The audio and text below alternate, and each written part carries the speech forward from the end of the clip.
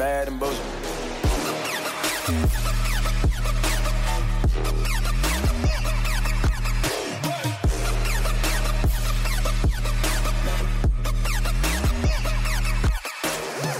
Welcome to the Bad and Bitchy podcast. I'm Erin.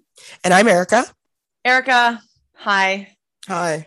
I know you've had a really busy week. You've been doing a lot of media, a lot of events. And so I just want to check in to see how those went. I'm exhausted. This is going to be an interesting podcast because I have no English language skills left. And I don't realize how much, if you're doing an event day after day after day. So I did 3 in a row, basically, if you include Twitter spaces, it really does take a lot out of you. But I have to say it was one of the most rewarding weeks I've had because, and that's the thing about this work, right? It's depressing at times. And at the same time, it has such great capacity for rewarding experiences. Mm-hmm. And these experiences were really rewarding. I mean, I had an event with Operation Black Vote and Selena Cesar Chavan, and it ended up being amazing because Selena in Black spaces is next level Selena. Okay. I can only imagine. Oh my gosh. She was like, girl, that's not the question you want to ask me. I was like, Lord. Anyway, and sometimes she'll chups and she'll be like, and sometimes it's just very familiar. That was a poor chips, by the way. But what impressed upon me was that we're in a space of Black women at the end when everybody left. By the way, all the great tidbits come out from me after hours. Mm-hmm. So if you are 7 to 8 and you leave that space at 8 o'clock and I'm still talking, you're going to miss the 8 to 8:30 tidbits, which drop. I give value to people who stick around. Mm-hmm. So anyway, 8 o'clock comes. So I'm like, oh, here we go. This is when the good shit starts because this is when you get more discussion. And literally the rest of it was mostly Black women, all Black people in that, well, except for maybe 1 or 2. And the conversation was so different without the white gaze. And because there were no white people in that space, we cried because we were all commiserating on our experiences. We laughed. We supported each other. We mentored each other. It was amazing. Amazing. So I just want to say shout out to Velma Morgan and of course, Selena and Operation Black Vote and all the great work that they're doing. And also, so the next day was an Ask Women Anything. So it was an Ask Me Anything. Yeah, I don't really prep for those things. I just kind of riff off the top of my head. And I just gave some tidbits of, stuff that I've learned. Again, 8 to 8:30. I started dropping tidbits maybe at 10 to 8. And then, the mic drops always come after hours. This is actually kind of aligned quite well with what we were talking about earlier this week regarding this very podcast, in that it takes us usually 15-20 minutes to work out the kinks of how we're feeling and just kind of getting loose and into the flow. And then all of the good stuff comes after 20 minutes. Literally, that's how it works. And there's a crescendo effect. Totally. And that's a really great reminder to people that if you are not a subscriber, to become one. We have a tiered subscription model. You can pay monthly for $7. You can pay annually for $75, which is about a 10% discount. Or you can become a founding member for $200 per year. And becoming a founding member does get you a little bit extra, such as private events with Erica and myself. First one of those is coming up sometime before Christmas. And we have a mega one that we're thinking about. Yeah, absolutely. I'm so excited for this one. We just chatted about it before we started. If you want to become a paid subscriber or just become a free subscriber to get access to our weekly-ish newsletter, head over to badbitchypodcast.substack.com. The link is in the show notes of this episode. And also, in addition, when you become a paid subscriber, you actually get our Google Doc link to figure out what sources we're using, what videos we're looking at, basically summaries of what we're talking about. And Erica puts a lot of work into them. She loves putting them together. So I do. You would greatly appreciate it if you read it. Yes. Yes. All right, Erica. So let's get into it. This week in feminism, we're headed west. Yeah. We're going straight to Alberta to visit Erica's parents. And totally. So Albertans went to the polls on October 18th, electing civic governments across the province. Despite the best efforts of Alberta's United Conservative Party, the provincial government in power, that tried to tilt the playing field steeply in favor of right-wing candidates, voters in both Calgary and Edmonton elected progressive mayors. In Edmonton, Amarjeet Sohi, a former bus driver and trade unionist who was once a political prisoner in India and served as a minister in Justin Trudeau's cabinet from 2015 to 2019, was elected, and he replaced Mayor Don Iveson, who did not seek re-election. Over in Calgary, Jyoti Gondek, a champion of the controversial Green Line LRT, who was born in the United Kingdom, where her parents immigrated from Punjab. She was elected to City Council in Calgary's Ward 3 in 2017. She holds a PhD in urban sociology, and she will be Calgary's first woman mayor and the first BIPOC woman mayor. In addition to these two historic election results, there were also two ballot questions posed to voters across the province. The first one was on equalization. The second one was on daylight savings time. And then if you lived in Calgary, you got a third vote on whether or not fluoride should be in your water. So Erica, before we get into the mayoral results, let's talk about these questions first.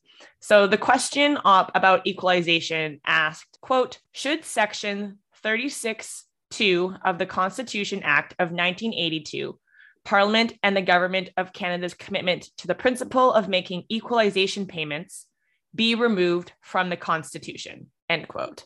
Just for those who don't know what equalization is, just because I also was not super familiar with what exactly it was doing. Equalization is where the federal government makes equalization payments to provincial governments to help address fiscal disparities among the provinces based on estimates of provinces' fiscal capacity, which is basically their ability to generate tax revenue.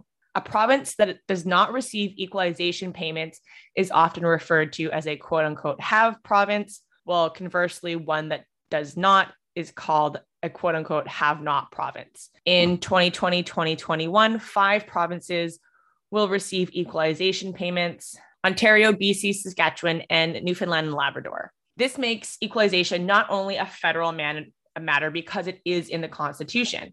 Amending the Constitution requires agreement from 7 provinces that represent 50% of the population in Canada.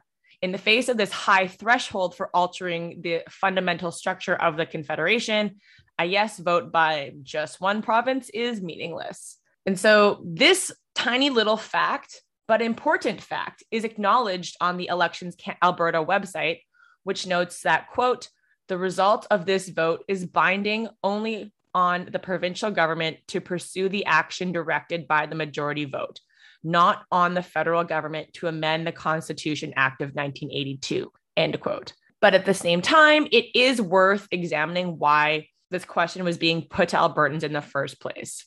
And so, Jason Kenney complains that Alberta is getting screwed by the equalization program. And, these complaints are the latest in a long tradition of Albertaing. So these complaints can basically be summarized as follows. Alberta's booming economy brings prosperity to all Canadians, but when the economy falls along with oil prices, Canada is still sending money to Quebec. So basically this sort of framing, making Alberta a victim, misstates the purpose of the equalization program, which is not to ensure that all provinces have similar economic outcomes. So Erica, as our resident economist, it seems like Alberta is voting yes on this based on early results. The final results will probably be announced the day after or 2 days after this recording. And so by the time you hear this, it'll already be out. But Erica, as an Albertan, talk to me about the history of equalization and what you remember growing up? I mean, the National Energy Program still looms large in Alberta's consciousness. The National Energy Program was basically an energy policy of the federal government from 1980 to 1985. Think Pierre Trudeau, okay? So this is why the Trudeau name is mud for a long time in Alberta, okay? So Energy Minister Marc Lalonde in 1980, in connection with the Liberal government of Prime Minister Pierre Elliott Trudeau, introduced, following the oil crises and stagflation of the 1970s, a highly controversial policy that basically pitted centralized economic nationalism and federal aspirations of energy self-sufficiency against provincial jurisdiction, with hundreds of billions of dollars in oil revenue at stake. And so the result was a dispute that basically sparked intense opposition and anger in the West and fueled the rise of the Reform Party, which eventually, as you know, took over the Conservative Party. So basically, what happened was much more federal involvement in the energy sector. New taxes and price controls were introduced, and it aimed to conserve oil by helping consumers switch from oil to natural gas and electricity for home heating, which may actually explain why natural gas is used a lot and more in Alberta than I see here. So anyway, I think what happened was the price controls. So it limited the profits of private industry and royalties paid to oil producing provinces. Yeah, it was a friggin' disaster, I would say, in terms of Alberta. It really did devastate economically the province, where people were like, well, remember, we're talking about the 1980s where you had rapid inflation. So think about those two things happening at the same time and how it squeezed Albertans, where people were like walking away from their homes. That's how bad it was. It was devastating. And people remember that. So I think that you have that looming over the background in terms of federal interference in Alberta's economy. And from that, Jason Kenney has built his anti-equalization stance. And so these transfer payments that provinces receive from the federal government, they can go into the Canada Health Transfer and the Canada Social Transfer. And basically the goal of the program is to ensure, quote unquote, reasonably comparable public services are provided across the country. So that includes things like childcare, education, and welfare programs. So what would not receiving equalization payments do? Well, you can't really not receive equalization payments. It's kind of constitutional. Like, I know, but if Jason Kenney, for example, is, anti-equalization, what's the solution then? Or has he even proposed a solution? No, it kind of rings of like the Brexit, we can go it alone kind of idea. And that's what's so troubling, right? Is that it's very Brexit. And so, and look what's happening over there.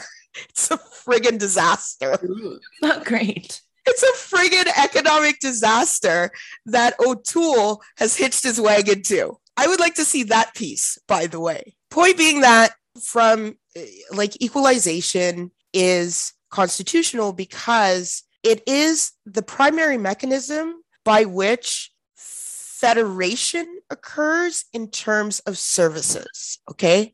So the idea is no matter where you go in Canada, you can access services, comparable services, right? And the way the federal government ensures that is through equalization payments, Canada Health Transfer. So anywhere you go in Canada, you're supposed to have similar access and similar level of care. Yeah, so it's not like going between Georgia states. and New York, you know? So that's what it's supposed to do. Smooth out the quality of services and ensure federalism. Does it really ultimately matter that this vote took place and that Alberta could likely pass it? Because 7 provinces aren't gonna support. So you're like, what's the fucking point? Is that it? Is that really the question? I think Trudeau had some sort of reaction to this vote, and he was just like, "That's nice for you." More. Yeah, I know. Oh, it's cute. That's cute. Which Basically literally, what Trudeau said. which literally, for once, he got it right. I feel Like, yeah, it was like, it's just like Jason Kenney was like the little kid who tried doing something and Trudeau like patted him on the head and ruffled his hair. yeah. Oh, it's a good job. boy. I know. But isn't that interesting? Sorry, I'm going to take a bit of digression here, but isn't that interesting how different a year and a half or 2 years in a pandemic makes? Because 2 years ago, Jason Kenney was toe to toe with Trudeau and looked like he was winning. Mm-hmm. Now it's the complete opposite. And we all know why. Jason Kenney, basically let COVID in and devastated Alberta and Alberta's economy. What a big failure. And I'm sure we'll have a Jason Kenney special at some point, because I think there's a lot there and there's a lot to recount. And then he comes in and with his libertarian streak, he fights with all the unions, the same people he needs right now. So not the smartest approach, right? But anyway, coming back to equalization, this is Jason Kenney's baby, because this is what he started with when he came in, a fair deal for Alberta. Mm-hmm. And, it was used to foment and galvanize anger and frustration with the economy and the feds and oil and to serve as his power base and to serve as a power base against the federal government. So within the province against the NDP and now, federally. So this was one of the big sort of pieces of that. And then the pandemic hit and then he failed.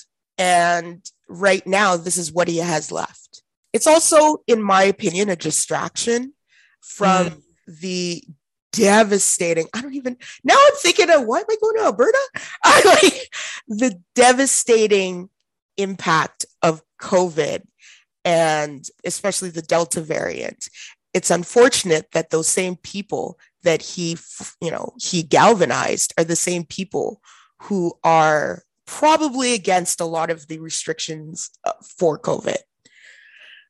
Be careful what you wish for, kind of thing. Mm-hmm. And so I think that's really, the NDP apparently outraised the UCP in the summer. So it's very, I think Alberta is very interesting right now. Alberta politics have always been kind of wild, you know what I mean? And one of the things I realize, as an aside, is that a lot of national media doesn't know how to cover Alberta. They think of Alberta as Texas, basically. Mm-hmm. When Alberta, like the main, like 2 cities in Alberta are kind of turning like Austin, right? And Alberta has a very large urban or city, and I'll include suburban, rural distinction. I would say that provincially and maybe even federally, that the rural areas of Alberta are probably overrepresented. And so you get results like you do, right? Not to say that Calgary's perfect, it's not. The other thing too is Alberta is increasingly diverse, and it's very young. And I think those 2 demographic trends are important in terms of framing stories about Alberta. It's more progressive than people think, and it functions better in some ways than Ontario, especially when it comes to healthcare. Well, not now, maybe, but structurally it does. And my friend and I were talking about it just the other day, just about how, for example, how the hospitals haven't really, like a couple of the hospitals haven't really taken up like the benefits of some digital organization and getting things done in Ontario, and suggesting new ideas in Ontario is much more difficult than in Alberta. So I think that it's just very interesting to see how media whose direction comes from a downtown Toronto office really shows Alberta.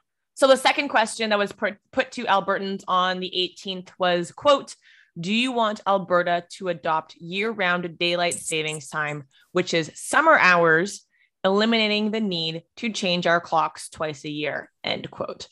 And so daylight savings time has an interesting history in Alberta.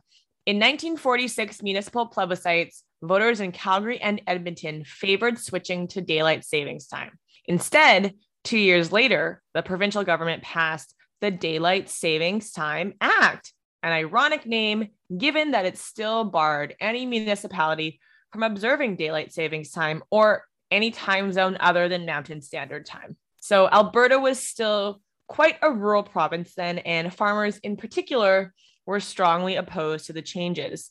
While things like office hours and bus schedules mean city dweller schedules are fixed to the clock, farmers' working hours are typically determined by daylight.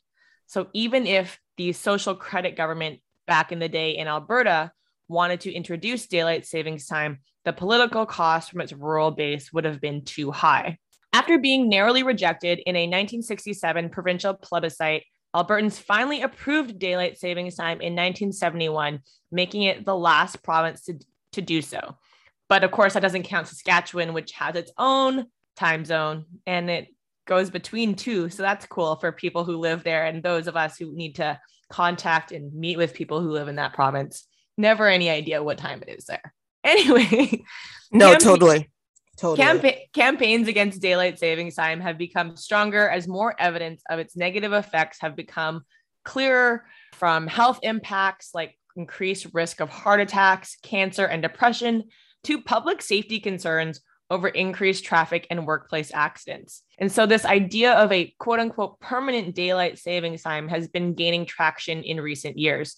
For example, the Yukon voted for it last year, and several US states have passed bills that will enact it once Congress approves them. And, even Russia tried to do it in 2011, but, the late winter sunrises proved so unpopular that the government reversed it in 2014. You know what? That's kind of like living in Ontario or in Ottawa. So that could be real cool. Can't wait. Can't wait for more dark. But this is an important consideration for Albertans, because on January 1st, Calgary saw the sunrise at 8:37 a.m. and set at 4:42. So shifting to year-round daylight savings time would give later sunsets, but also sunrises. So in that instance, the sunrise would have been at 9:37 a.m. And Northern Alberta currently has a 7-hour difference between their winter and summer sunsets. So this proposed change would reduce that by 1 hour in exchange for a 5.5-hour seasonal difference in sunrise times. Wow, that sounds not great. No, the differentials between Northern Alberta and Southern Alberta are pretty huge. There's a chart that we included in the show notes, and I'm looking at it now, and it's actually incredible. Summer hours, Northern Alberta, sunrise, 4:46 a.m., sunset, 10:58 p.m. The proposed year-round hours, sunrise, 10:12 a.m., sunset, 5:02 p.m. I was just like, that's a big bloody difference. Holy man. Like you said, 5.5 hours, right? Yeah. We already joke about going to work and coming home from work before the sun is up and missing the entire daytime. Exactly. Can you imagine? Listen, Jeez. I totally understand that switching is bad for our bodies and it's just a really hard adjustment. And, kids especially have a really hard time with it. But, being in the dark for so long. No, and think of what that's going to do to mental health. Well, listen, we were just in a pandemic and several lockdowns. That wasn't good for our mental health. I can't imagine how this would be either. Yeah. And, then you have alcoholism. Somebody was talking about increased rate for diabetes and obesity and all this because we don't get as much sunrise or sunlight. And so this is really bad for anywhere north of Edmonton. The other thing too is I just want to reiterate how important that rural sector is in Alberta. As you were talking about the history, the farmers in Alberta, do they matter? Okay. They may not matter here, but they matter in Alberta. And so as a political constituency, and you need at least some of them on board to win. It's just the way it is. On that note, Erica, I think we're about done. As we said, become a subscriber, badbitchypodcast.substack.com. Sign up for a monthly or an annual subscription. You not only get full podcast episodes, we've got a whole bunch of interviews that we're trying to schedule. We've got events, we've got the show notes, we've got the whole shebang that you can get once you become a paid subscriber. And we will also be doing a cabinet special episode with some special guests. So make sure you are subscribed, both on Apple Podcasts, wherever you get your podcasts, but also on Substack, which is actually where we send the full episodes out.